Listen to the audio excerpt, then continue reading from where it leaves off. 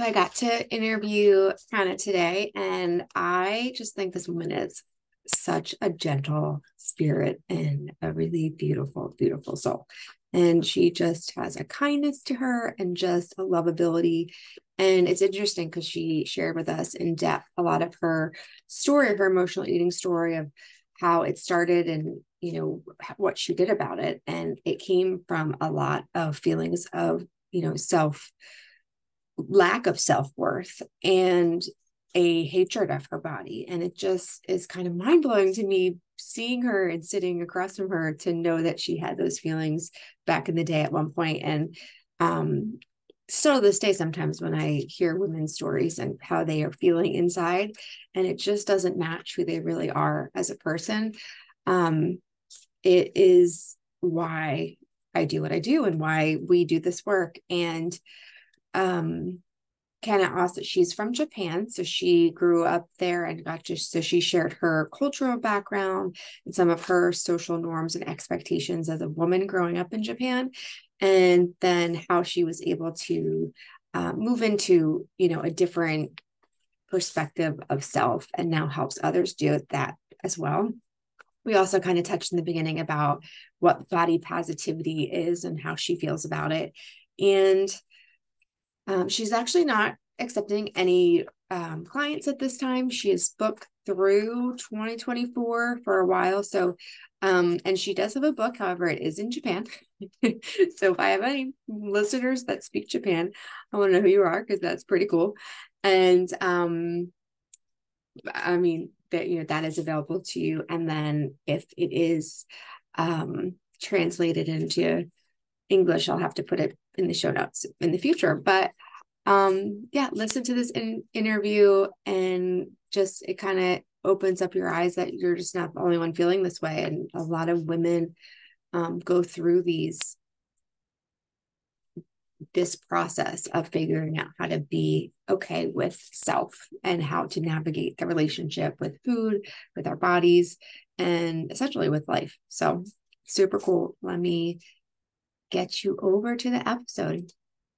Hey lovely ladies, it's Jen. I'm a mental wellness weight loss coach and I help women who are struggling with emotional eating. It can be a roller coaster ride of cravings and comfort and just drive you absolutely bonkers. So I break down how you break free from emotional eating, binge eating, chronic dieting, and kind of take a new approach, an untraditional approach to the way we look at eating, the way we look at weight loss, and the way that we look at living. So enjoy. And as my 7-year-old would like to say, sharing is caring. So send to a friend you think would benefit. And of course, on your socials, I'll love you forever. And don't forget to subscribe to Freedom Within to not miss any other future interviews or episodes. To the show, enjoy. This podcast is for educational purposes only and should not be used as medical treatment or medical diagnosis. So I have Kanna here with me, and we were just actually going through reminiscing because we've met a few years ago back on Facebook and connected, and we interviewed on Facebook that, and I got to know you a little bit there. And now a few years later, here we are, and you're in a different state, a different location, getting to have the heat where I'm here in cold Pennsylvania. It's 22 degrees this morning. So I'm kind of jealous, but I'm so excited that I'm getting to talk to you again, Kanna, because you just bring so much like authenticity and very sweetness and just like you got a gentle soul. And I love that people get to hear you today. So why don't you share a little bit about you and then how you, on a personal level, maybe fought with emotional eating and eating disorders, what that was like? Yeah, thank you so much, Jen. That was a nice, sweet introduction. Hello, everyone. I'm Kanna from Japan. I'm mother of two and a certified holistic nutritionist and health coach. And I help people with disordered eating, low body images, and self-esteem through the tools I learned from emotional eating psychology, my own healing from 20 plus years of eating disorders, and the tools that I have worked with my clients, and also being a mom. Being a mom requires patience, compassion, and unexpected human acts, right? So that plays really well. And do I go into my history, Jen, or should I stop here? Well, I can actually, I feel like becoming a mother is like you're literally thrown in the deep end and you're like, here you go with no, like, I mean, everyone's, I guess it's different for everyone. So people probably don't want to scare you, but and we're all different, like personality, but I definitely feel that I was very unprepared to be a mother. Like, didn't know what was coming, even though, we're kind of as women, I think, taught. What we're going to get in today, though, I think is going to be really cool is the cultural backgrounds. You coming from Japan, and then I'm here in America, of how we grew up differently and how that impact us. Although interestingly, we both had eating issues, eating disorders, emotional eating issues. But I just feel like becoming a mother, it's so true. It's like a whole new ball game. And if you didn't, it makes you scrappy. It makes you kind of figure things out. And I think some things just roll off you a little bit easier after a while. You realize what's important.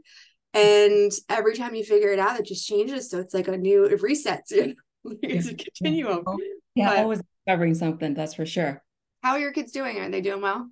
They're good. They are now. So my son is in high school now, 14, turning 15 next year. And Mm-hmm. then my daughter, she's almost 11. So little creatures turn big creatures now. They want responsibilities. They are loving. They always surprise me. And then when as a mom, when we're present with them, you learn so much, right?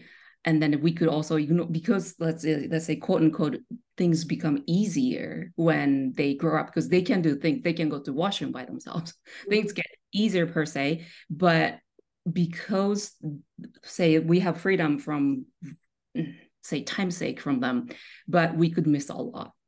So I really want to be present with them, and we can go deeper and deeper on this conversation too, but I know we were on a different topic today. But learn to be present with someone or with myself, it's been a gift for me too. Mm-hmm. I think overall learning to figure out, I think it's a underlying thread that emotional eaters have. There is a disconnect with self and learning and going back and being present, and like that's the learning, is like figuring out who you are, what your needs are, how do you meet your needs. And it's like a self-discovery program basically. Absolutely. um how do you like, let's go into something different, little like body positivity. Like, how do you feel about that right now going on, like body positivity, what it means, how it regards to someone that maybe wants to lose weight or doesn't, how they eat, and all the idiosyncrasies that goes along with that. Yeah, absolutely. Stop me when you need to. But I think the intention of the body positivity movement is beautiful. But what I found for myself and then for my clients is that loving as it is, unconditional love is just too much for them, or for me if I was suffering still, because that body itself is the roadblock of your happiness. It's just a gigantic mountain sitting in front of the road. And that's something you loathe, maybe you hate so much. And one day here comes the body image coach or health coach saying, you're gonna love everything. That's too much. But they believe so much of the coach saying something about body positivity. I gotta believe it. I could believe it. I could believe I love my body, but I just cannot. And that takes you to the negative cycle of, I can't even do this. I am incapable of doing this. I feel bad. And then the loop of, I'm not good enough, not being able to believe in this. I'm not good enough. I'm not worthy. It just goes back into the loop that we want them to be out of. So with that, I like a body neutral or body neutrality, meaning that accept what it is, or maybe meaning that appreciate what it is. So for me is that coming from appreciate what it is. Example, my legs. I hated my legs growing up. My calves are very muscular. My legs are very strong. I just hated them because, but we'll probably talk about this culture part, but I thought I had to be skinny. I had to have skinny chopstick legs to be able to exist in Japan, to be not in a way discriminated, or to be able to have a normal life. But so for that person, if I say you got to love your legs, that's just too much. It's just impossible. So with that, I recommend people to say, hey, what if you don't have your legs? Or what can your legs do? They can take you to Trader Joe's, they can take you to Whole Foods, they can take you to your kids' school so that you can see your kids performing this art, or so that you can buy this beautiful food, or you can buy this fun food. What if you didn't have that tomorrow? You lose so much. So can you come from the place of appreciation that, oh, thank goodness I have this? Or maybe, well, thing that's hanging out of me is great. It's better that I have it, you know? So that's for me is a body neutrality, and I support that. And once then you start feeling a bit of appreciation toward the part you hate, you start feeling this warmth inside of your body that, this may be not too bad. I thought I hated entire legs, but look at my toenails. They're kind of cute. You know, I can paint. Or look at my kneecaps. They're still there hanging. I know one of my friends just had a surgery for a kneecap, but it's still there. And I kind of like how that moves. You know, you might start seeing more of positive side, or more of appreciation in there. And that small steps for me is something that's important and counts. You know, it takes for a long time to recover from eating disorders or emotional eating, even, because how long have you been doing that? To redo that, you got to relearn and learn and get rid of the old habits that wasn't serving you. You need to have the new habits, and that's got to stick with you. And that's going to take a while. So small steps matter, and then small gratitude matters. So that's how I look at body positivity or body movement, body neutrality. Did that answer your question, Jen? Yeah, no, it does. So it helps someone to like kind of put their toe in the water a little bit and finding a way to love and appreciate themselves when they feel that it would be like almost lying. Because sometimes you say like the affirmations that, you know, they say that, you know, I it can feel like you're lying. And Yeah. if it feels like you're lying, we've been taught don't lie. That's a bad thing. Then you're stacking these negative feelings on top of each other, and then kind of moving away to where you want to go. So I think finding a place to land that kind of opens the door and allows you to just kind of put your foot in the water and start to appreciate what you can, or find the thing that, you know, highlight what it is about yourself that you love. I always try to encourage clients to look at, to like, I say put on rose glasses, or put on glasses that, so like look at them through what your kid would see, how your child would see you, or how your best friend would see you, or how God would see you. If you're religious, you could use God, but you put God's glasses on, or you put your child's glasses on, and what do they see? Because right now you're not a good judge of that right now. Like, even, you know what I mean? Like, until you get a little stronger, you get a little more confident, and you can start to, and I think it's okay. Actually, do you think it's okay not to love every single thing about yourself? Like, I think that's okay too. Absolutely. Yeah. Absolutely. And then I think it changes every second. You know, whatever the thing you hear, you see, you experience, I think that changes, and that's okay as well. I think we want to be flexible and allow it to happen. You know, you are of the owner of or authority of how you feel. So you choose to feel that way, and you're okay. So that's okay. You don't have negative feeling toward, oh, I didn't do it the way I should do. You allowed yourself to feel whatever that is, the way it is, and that's okay. Done. You know, and then that changes. And then I think the beauty of being a human being, we're all imperfect, right? And that's Yeah. just, we're here to experience that. So I think I totally agree with that, Jen. Have you, getting older, is that changing how you feel about your body? Is that starting to come into play? Oh my God, yes. So I just turned 46, and my hair, to start with top to bottom, I'm not gonna go everywhere, but you know, gray hair. And I'm like, oh, I used to have beautiful hair, I thought, or I at least I had a good hair, so I could share my face or head without thinking anything. But now I'm like, should I hide it? Is it, does it look okay? Or just skin looking loose, you know, or birthmarks, or just, you know, just stocky feeling. And you know what? That shares each history. You know, I went through two births with this tummy. I went through this shoulder injury with shoulder. So it's doing its best, and that's okay. I appreciate that I have it still, And so from my perspective, you look really good. thank you. You look stunning.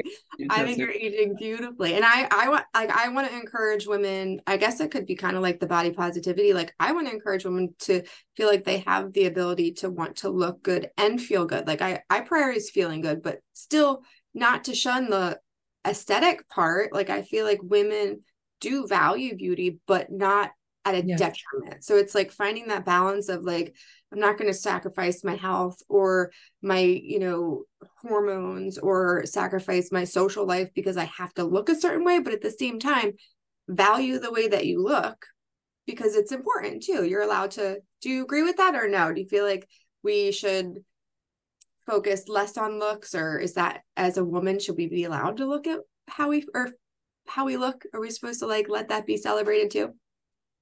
I agree with you. I think we can celebrate however the way we want to look. And if that involves a little bit of effort in whatever the tools or ways they choose to do, as long as their souls are content, and as long as, at least in my opinion, as long as they're doing it for themselves, not to impress someone, not to kind of devalue someone, it's really focused on you and you're grounded. And then maybe you have a conversation, if you're religious, like you said, talk to God. Is this what I feel that I want to do? Or am I doing it to impress this person, or disrespect this person? And I think that's not healthy to nurture your soul. But if you feel like I really want to look like this, and then I feel really good about this, and I think that's really healthy. And then I think women should enjoy it. Not there's no, I don't like to use should, but they should enjoy that. Yeah, they should enjoy it. Yeah, I've had conversations with my sisters too, because we're all getting up there in age. We're all, in our Right. 40s, and Yeah.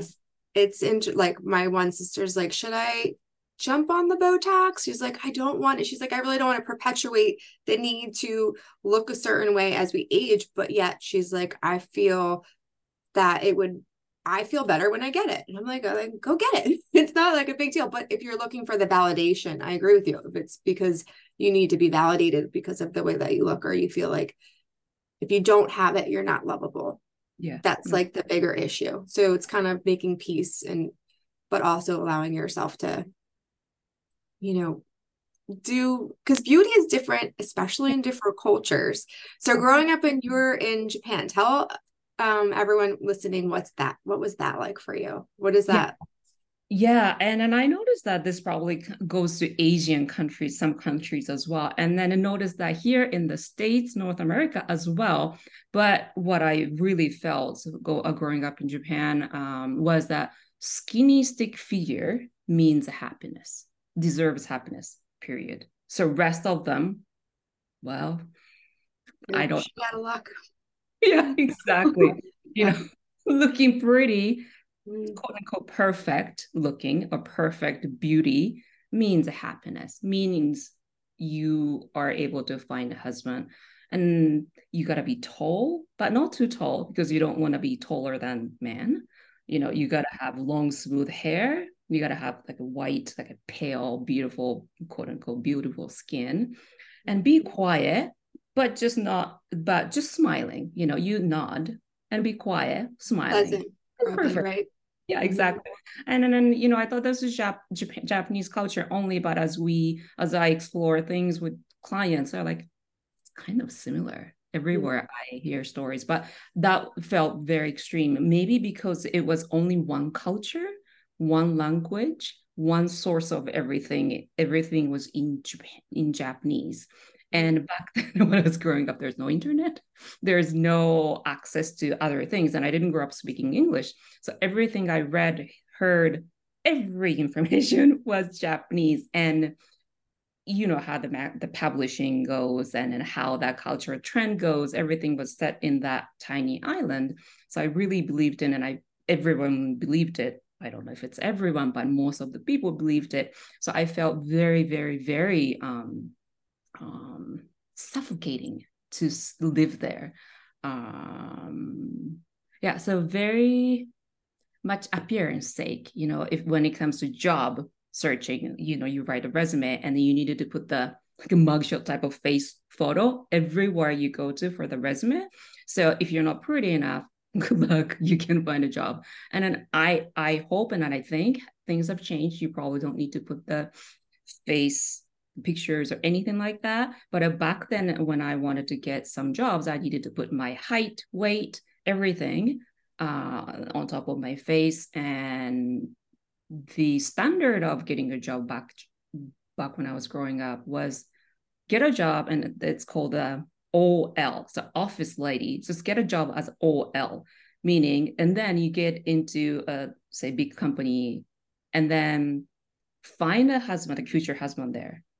And your purpose for OL, the office lady, was pouring coffee for a man, getting the cigarette buzz, just switch the cigarettes, serving and all, lighting and all those things for men, and find someone in there, marry and retire your job, get rid of your job, and then devote yourself for him, the husband or kids at home. That was a cultural norm. But to be able to do that, I needed to be skinny. I needed to be tall. I'm short. So I'm like, good luck to me. And then I'm muscular. So everyone, not a lot of people are saying like, good luck, good luck. You gotta be taller, you gotta skinnier, you gotta get rid of your muscle, you gotta get rid of this, you gotta be that, you gotta be that. And then in your face, they are not afraid to say, hey, you got fat. You got fat after, let's say, Thanksgiving. Hey, you got a fat after Christmas. And that's okay for people to say. And to this day, it's still okay for many occasions. I just visited Japan a few months ago, and then I saw that everywhere. And it's gotten better, but still, oh, hey, you're back. You gained weight? It's part of the normal conversation. So the weight, and I'm sure, so I'm assuming, but for the man getting a job, he's not writing down his weight and his height, I would think. No. Right. Yeah. So it is like a stereotype. It's like it's insulting a little bit of having to go through that. Yeah. And then I think back then there were a lot of people who were asked to wear uniform at the office, because office lady is really there to serve things, look cute, so that maybe men are encouraged or inspired because they're surrounded with cute girls. And then you need to be able to fit in the uniform in a way that looks better. And then I think, and then I hope things have changed so much, but I still hear from my clients, they're now 20s, 30s, having eating disorders, emotional eating issues, that they still feel that they don't have to wear uniform. They can wear everything. And they are very skilled, smart girls, but they feel some sort of pressure, harassment per se, when it comes to verbal, like comments on how they look. If you're skinnier, I can give you this presentation opportunity, but it's not going to look good on this company or department. So he's going to do it, and it doesn't matter if I don't know if it doesn't matter, but according to my clients, it doesn't matter if he is, obese or looking heavier than.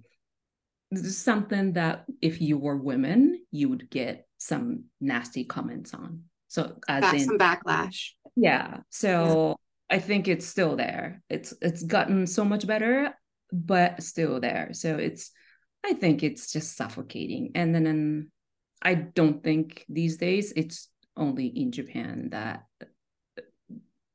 it's kind of very uneasy feeling that you receive, in a certain situation. But so that was me growing up in Japan, and that wasn't too fun. And then I think that's why I had a lot of issues with body, food.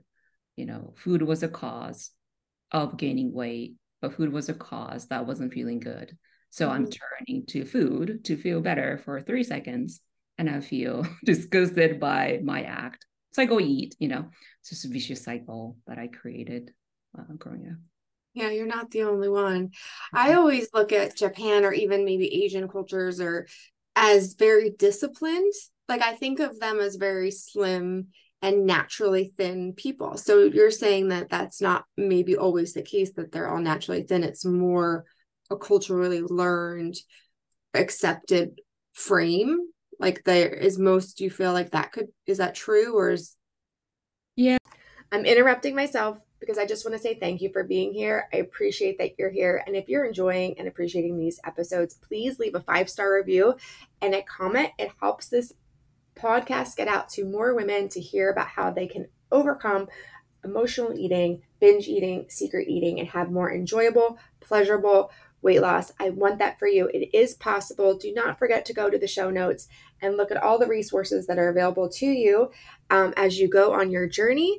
And with that, back to the show. That's interesting. I think they are naturally, let's see, slimmer side, just because the portion size is everything is smaller.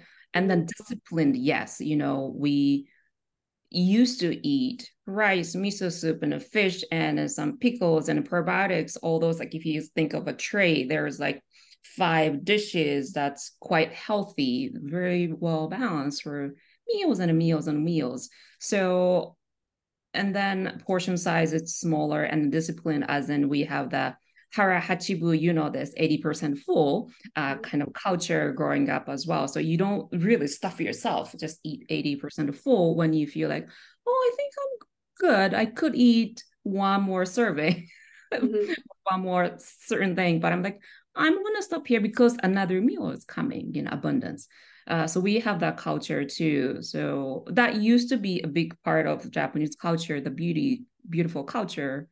But I don't know if that still exists in a way that a lot of people are following. It's so many things are available in Japan, and portion sizes gotten bigger, and a lot of people from different countries are coming in, which I love and which is great. But that introduces different culture, different idea of, say, portion serving, say eat until you are just exploded and let's go eat dessert in a different cafe type of thing. So things have changed, but discipline used to be very disciplined for the way they serve food, they eat 80% hara hachibu way, but these days not so much. So that's why I think they're not in blue zone anymore, as far as I know.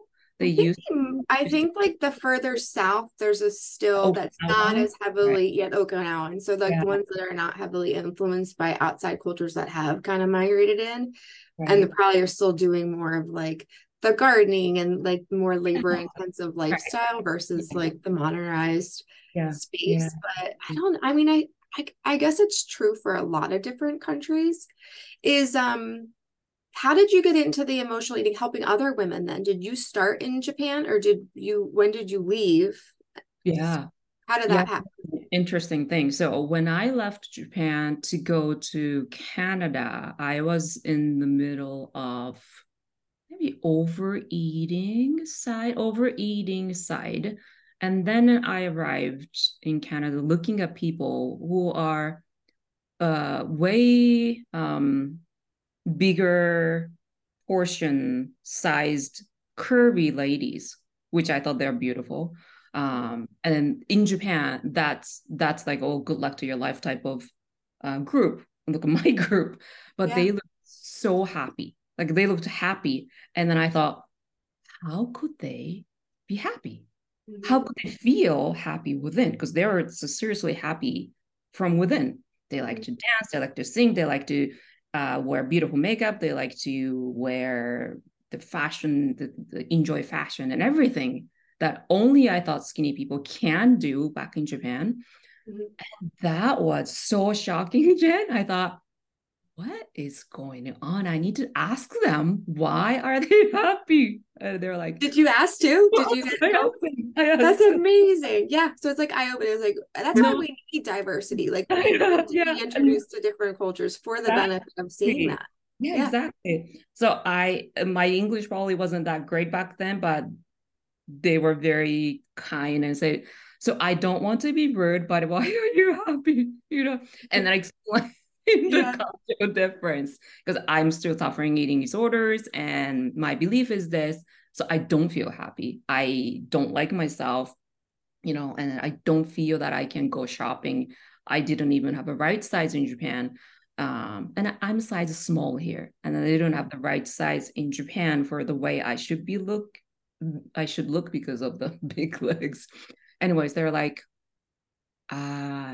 what do you mean? Like you can be you, and then it's okay. Your life isn't decided by someone else, or Japanese culture or something like that. I'm like, oh, so I'm kind of free then, and that's when I started feeling that there may be options to see the way I look at myself, as in skinny is the only way to live happy. Yeah.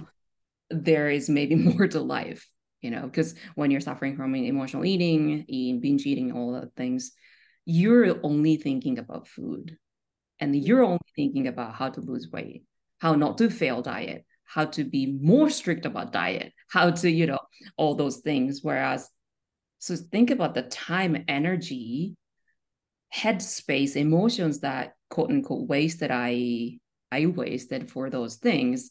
If I could use that for a positive way, I can change so many things. So I kept talking to them, and then one of the things that they did was personal training. So I went to get a personal trainer because I wanted to be happy and I didn't know how. So I wanted to follow the blueprint. So I got a personal trainer, and then I loved it. I became one. And then they were offering holistic nutrition, because doing only exercise, so my eating disorder partially became exercise obsession. So Traded one for the other. A lot of women will do that. Yeah. Right? So I traded into so many things and things and things. And then that stage when I became personal trainer was exercise obsession. I needed to, break free from that. And then learning about holistic nutrition at the gym, there was a holistic nutritionist. She taught me about just different way of eating and appreciating. I know you had an episode of the intuitive eating, all those things. So intuitive eating whole foods, adding more food and all that. This sounds really good, because, when I was training people, they were eating really plain, boring the chicken breast and all those things from morning 7 a.m. to 7 p.m., those personal trainers. And I thought, this is not the way I want to live, eat. I want to enjoy food, but I don't know how. So I became also a holistic nutritionist. So that's around the time I started attracting people with disordered eating, because I kept talking about my journey, and they were like, well, I said I want to lose 50 pounds, but the reason why is I have food issues. Then a deeper side, I have this emotional issues, and I need someone to help me with that, because working out with you 3 times a week is not going to cut it, because I'm going to go back to burgers, or I'm going to go back to something. And then just a quote unquote just nutrition isn't not going to cut it, because I'm going to go back to different type of food, because my the needs for my soul is not met. So that's how I started people as a personal trainer, and then a holistic nutritionist. But I had anorexia, not anorexia, orthorexia issue for eating disorder still. So can you share what that is? Yeah. People that don't know. Yeah, of course. It's in the nutshell, you only want to eat clean, as in you have the clean food rule, something like it's got to be organic, it's got to come from the source, and then that's beautiful, but it only has to be that. That's the only thing I can touch. So let's say if I was eating eggs and I decided that the eggs I can eat if it's from this pasteurized, this farm, and this is the process it's been taken. So it's like really meticulous about the food. And also, so I can't go out because I didn't know where the egg was coming from. If I went to have brunch and then that egg is, let's say the waiter doesn't know where the egg was coming from, I can eat them. Because it's not okay in my book. I feel like you just transfer the extreme to the extreme to the extreme. You know what I mean? Do you find a lot of your clients have perfectionist mentality or qualities? Yeah. Absolutely. All or nothing, right? The black and white, and then perfectionism. I think everything's kind of tied into, right? You became perfectionist because there's some event that you weren't, and then you were told you need to be. And then with being that way, you somehow created current life, and then you maybe have validation, you have some safe blanket, whatnot, that you feel quote unquote comfortable life, but you are feeling insecure and you don't want to go back to that. So you try to be super perfect so that no one can kind of attack you in a way. And that mentality is everywhere. When food rule is, of course, all or nothing, 100% or 0%.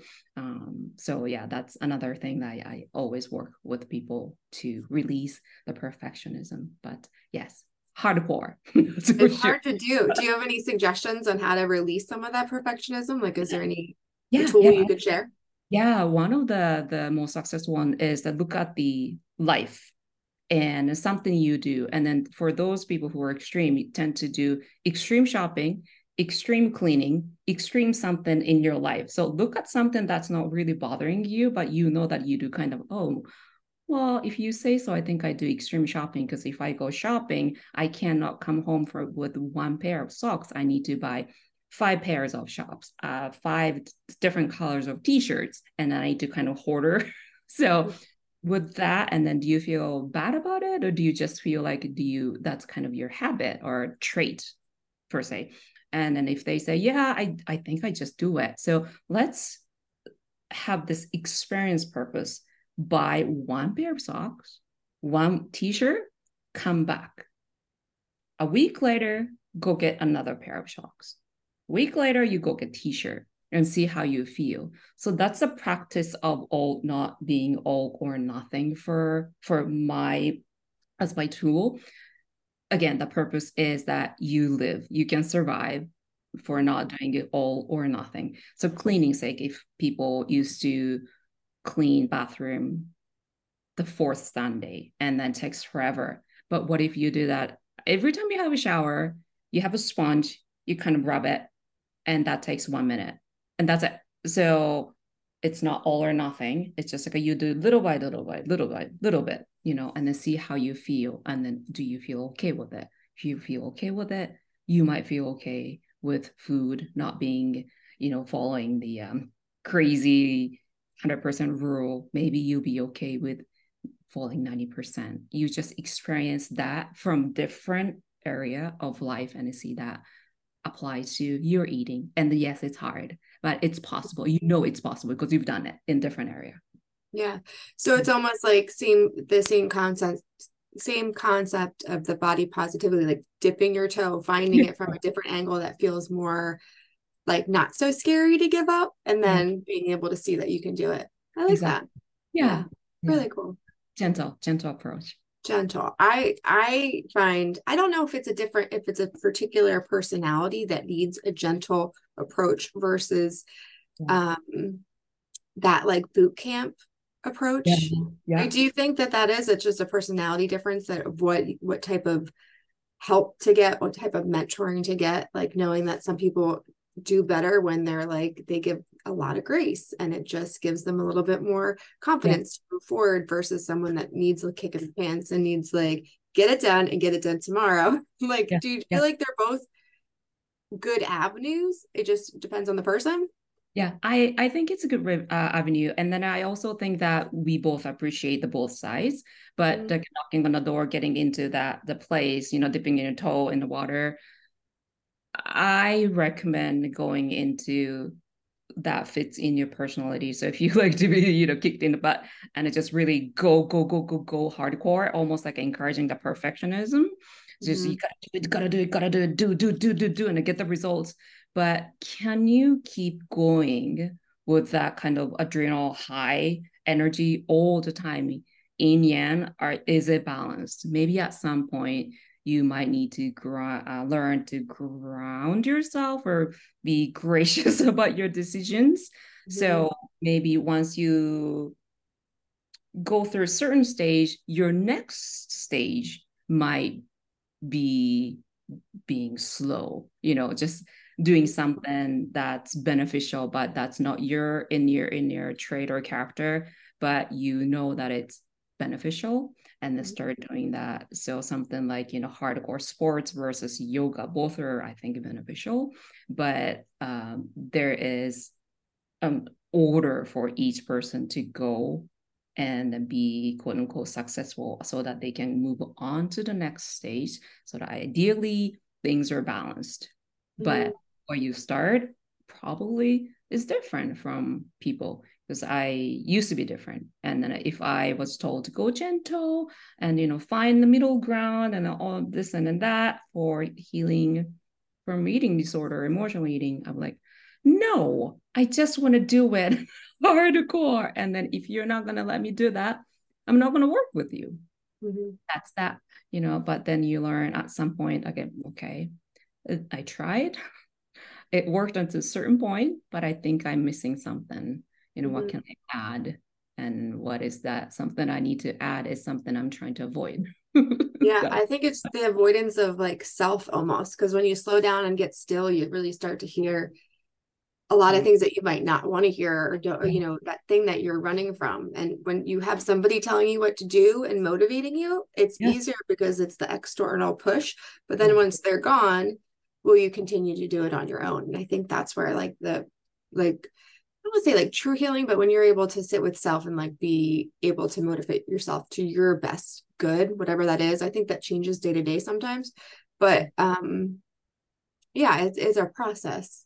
But I was curious what your thoughts were. Sometimes I think I'll be like, am I being too gentle? But really, I think it needs to be, everyone's pace is a little bit different. But I think that women, I don't know, we have so much going on. We need some support that's just gentle, you know? Yeah, sure. Absolutely. Yeah. Especially, you know, moms, and then I don't want to, of course, categorize things, but moms are just, they're doing so many for different lives. You know, you have three little ones relying on you, you know, to survive. And then we have a lot to do.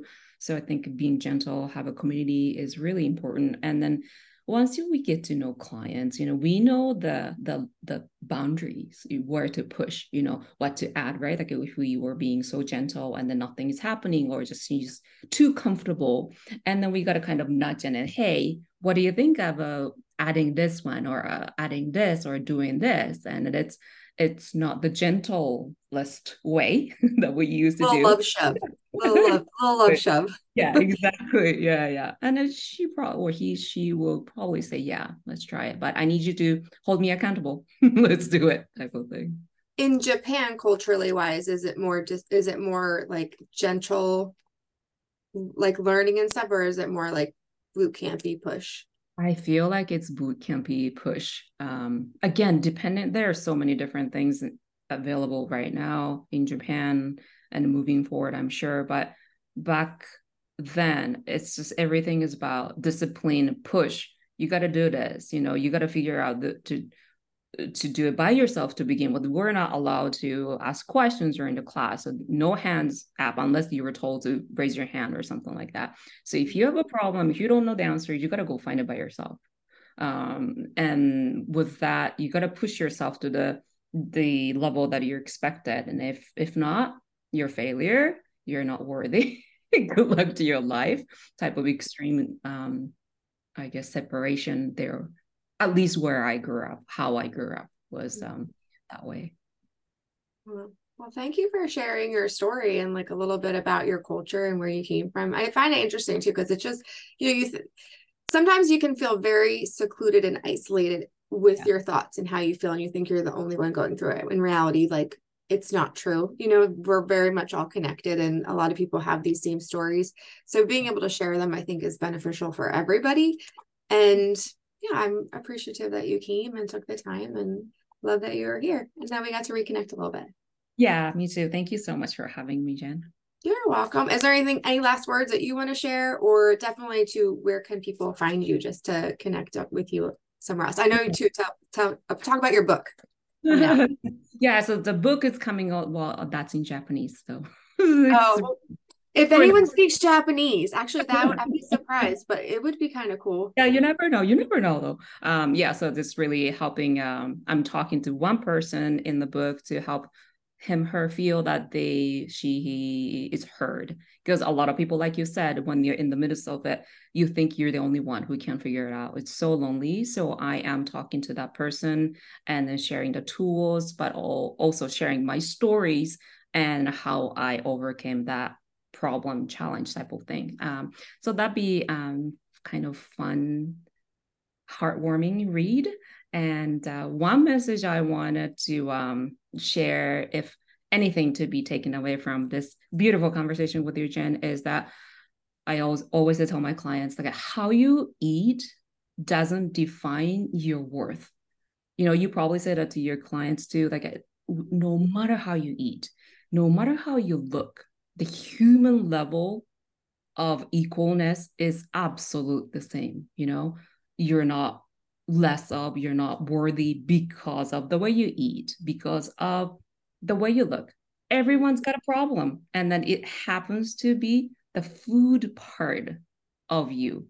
You have different part of you. That's fantastic, you know. So how you eat, how you look doesn't define your worth. I really want you to remember that.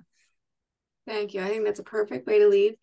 And yeah, again, thank you. And we'll talk to you later, guys. Thanks for being here. Love you.